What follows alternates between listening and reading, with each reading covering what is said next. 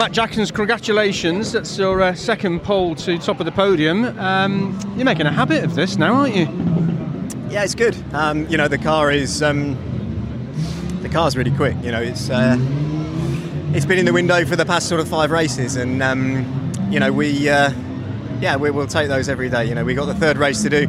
We need to go and enjoy ourselves, and we'll be pushing for that win. Not quite as easy as perhaps the first race. Your mirrors were a bit more full of some challenges, weren't they?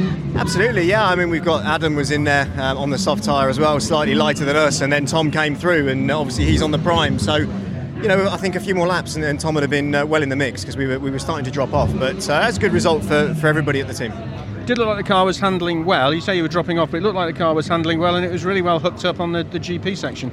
Yeah, that's probably our strength out the back through the high speed stuff. It really is hanging on, and it just gives us that gap that we can pull. So by the time we get back to Clearways, we can pull sort of 4 car lengths through Stirling, and then that just gives us a breather into Clearways, and then up to Druids where we were just struggling with trying to get the thing stopped. It meant Tom was in striking distance, and we just managed to get away.